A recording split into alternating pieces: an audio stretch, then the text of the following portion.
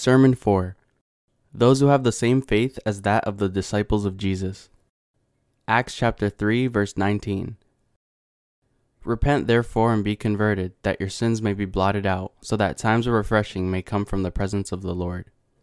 Looking at the disciples of Jesus Christ, the extent of their faith when they had the indwelling of the Holy Spirit was clearly different from their faith when they did not. Their flesh did not look any different, but after receiving the Holy Spirit, their lives were totally changed by the light of Jesus Christ. The town where I live has beautiful mountains and lakes. Looking at such lovely scenery, I become filled with satisfaction and wonder that I cannot but thank the Lord for such creations. The brilliance of the crystal clear water glistening in the sun makes my heart full and the world around me seem like gold. But there are places where such scenic beauty does not manifest itself. There are places where the sky is crystal clear, but the water under the sunlight looks more like a swamp. There is no brilliance in such a sight. Looking at a lake like this, I thank the Lord for his beautiful gospel that cleansed my sins and obtained for me the indwelling of the Holy Spirit. As the surface of the swampy lake is not able to reflect light, so we may also be remote from the light of God and be unwittingly headed towards an unknown destiny owing to our sinful nature. But if the Holy Spirit dwells in our hearts, we will be revealed as children of God and be led to teach the gospel to other people. Because we accepted his light, we will come to shine as lights. Likewise, after Jesus' resurrection, his disciples received the Holy Spirit and became children and apostles of the light. The light of the Holy Spirit is a great blessing to all, and therefore most people wish to receive the Holy Spirit. The faith of the Apostle Paul. What kind of faith did Paul have? Paul, in his confession of faith, said that he was educated and thoroughly trained under Gamaliel, one of the greatest teachers of the law at the time, strictly according to the law of his fathers. But he confessed that even with the law, he could not be saved from his sins and that he was, in fact, a persecutor of Jesus, our Savior. One day he met Jesus on the way to Damascus and became an evangelist of his gospel. He had faith in Jesus Christ as the Son of God, who came into this world, was baptized by John to cleanse all the sins of the world, and bled on the cross in order to take with him all the judgments on those sins. In other words, Paul had in his heart faith and the forgiveness of sin. Jesus' disciples believed that Jesus' baptism by John and his blood on the cross was to forgive them for all their sins. Paul shared the same faith with the disciples and therefore was saved from all his sins. Paul said in Galatians chapter 3 verse 27, "For as many of you as were baptized into Christ have put on Christ," and confessed his faith in Jesus' baptism as his salvation. Also, Peter said in 1 Peter chapter 3 verse 21, "There is also an antitype which now saves us, baptism, not the removal of the filth of the flesh, but the answer of a good conscience toward God, through the resurrection of Jesus Christ." And he demonstrated the beautiful gospel of Jesus' baptism through this verse. Jesus' disciples believed that his baptism by John cleansed all the sins of the world. They were forgiven for their sins, and were thus no longer under the curse of the law by believing in this truth. They believed in both the baptism of Jesus and his blood on the cross. It is evident that this belief was necessary to the successful qualification of the disciples. In Acts chapter 1 verses 21 through 22, it says, "Therefore, of these men who have accompanied us all the time that the Lord Jesus Christ went in and out among us, beginning from the baptism of John to that day when he was taken up from us, one of these must become a witness with us of his resurrection." Becoming a disciple of Jesus began with the belief in Jesus' baptism by John. The truth we need in order to be forgiven for our sins is faith in the baptism of Jesus and his blood on the cross. "For as many of you as were baptized into Christ have put on Christ." Galatians chapter 3 verse 27. Thus, Paul also believed in Jesus' baptism by John and his blood on the cross. Let's look at Titus chapter 3 verse 5. "Not by works of righteousness which we have done, but according to his mercy he saved us, through the washing of regeneration and renewing of the Holy Spirit." Here the phrase, "the washing of regeneration," means that all the sins of the world were cleansed when John baptized Jesus. Likewise, if you want to be forgiven for your sins, then you need to believe in the beautiful gospel, which says that your sins were passed to Jesus through his baptism by John.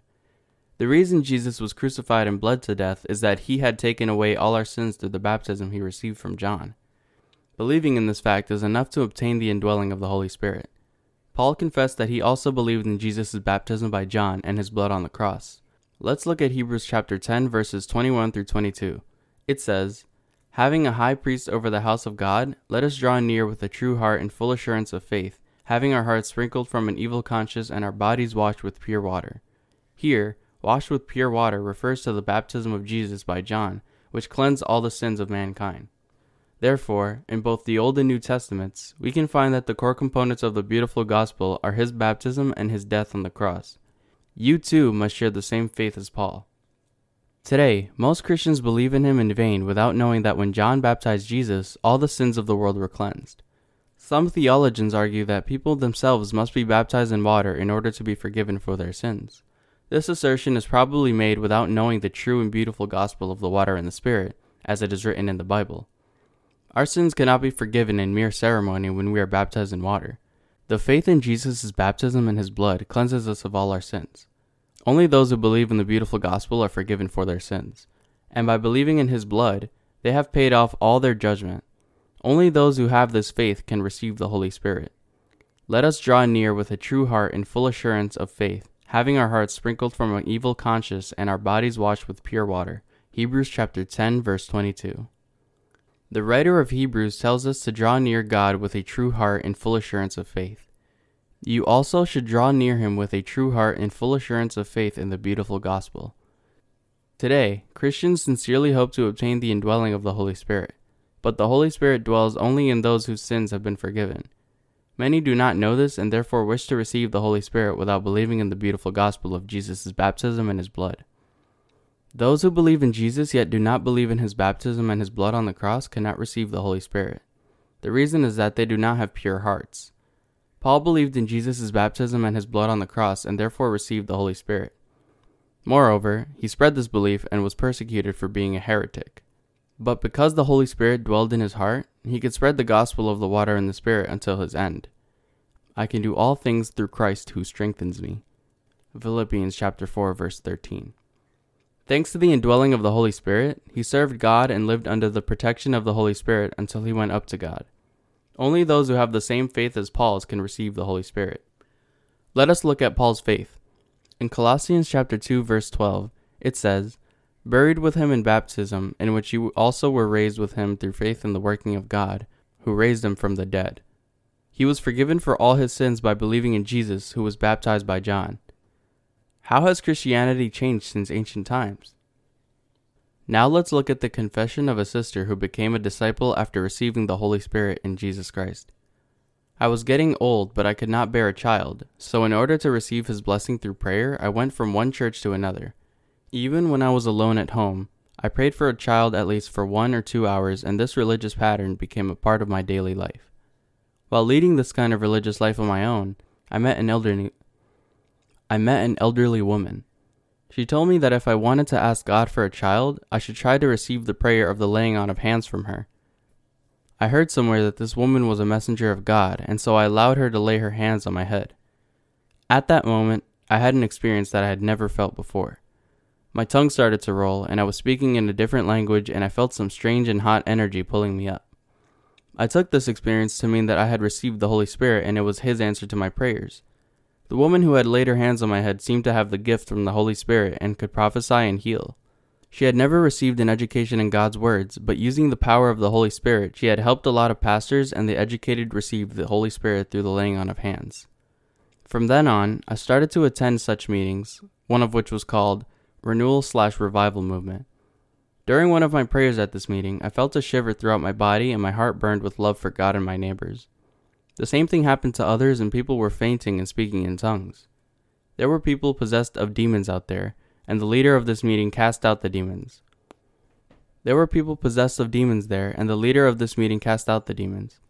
The purpose of this renewal revival movement was to help people experience the Holy Spirit through things such as shivering, prophesying, casting out demons, and speaking in tongues. But in spite of all these experiences, I still had sin, and the sins in my heart made me feel fear and shame. Therefore, whenever I prayed earnestly that I would be able to resolve the problem of sin. I confessed that I had sinned, but people still regarded me as an angel.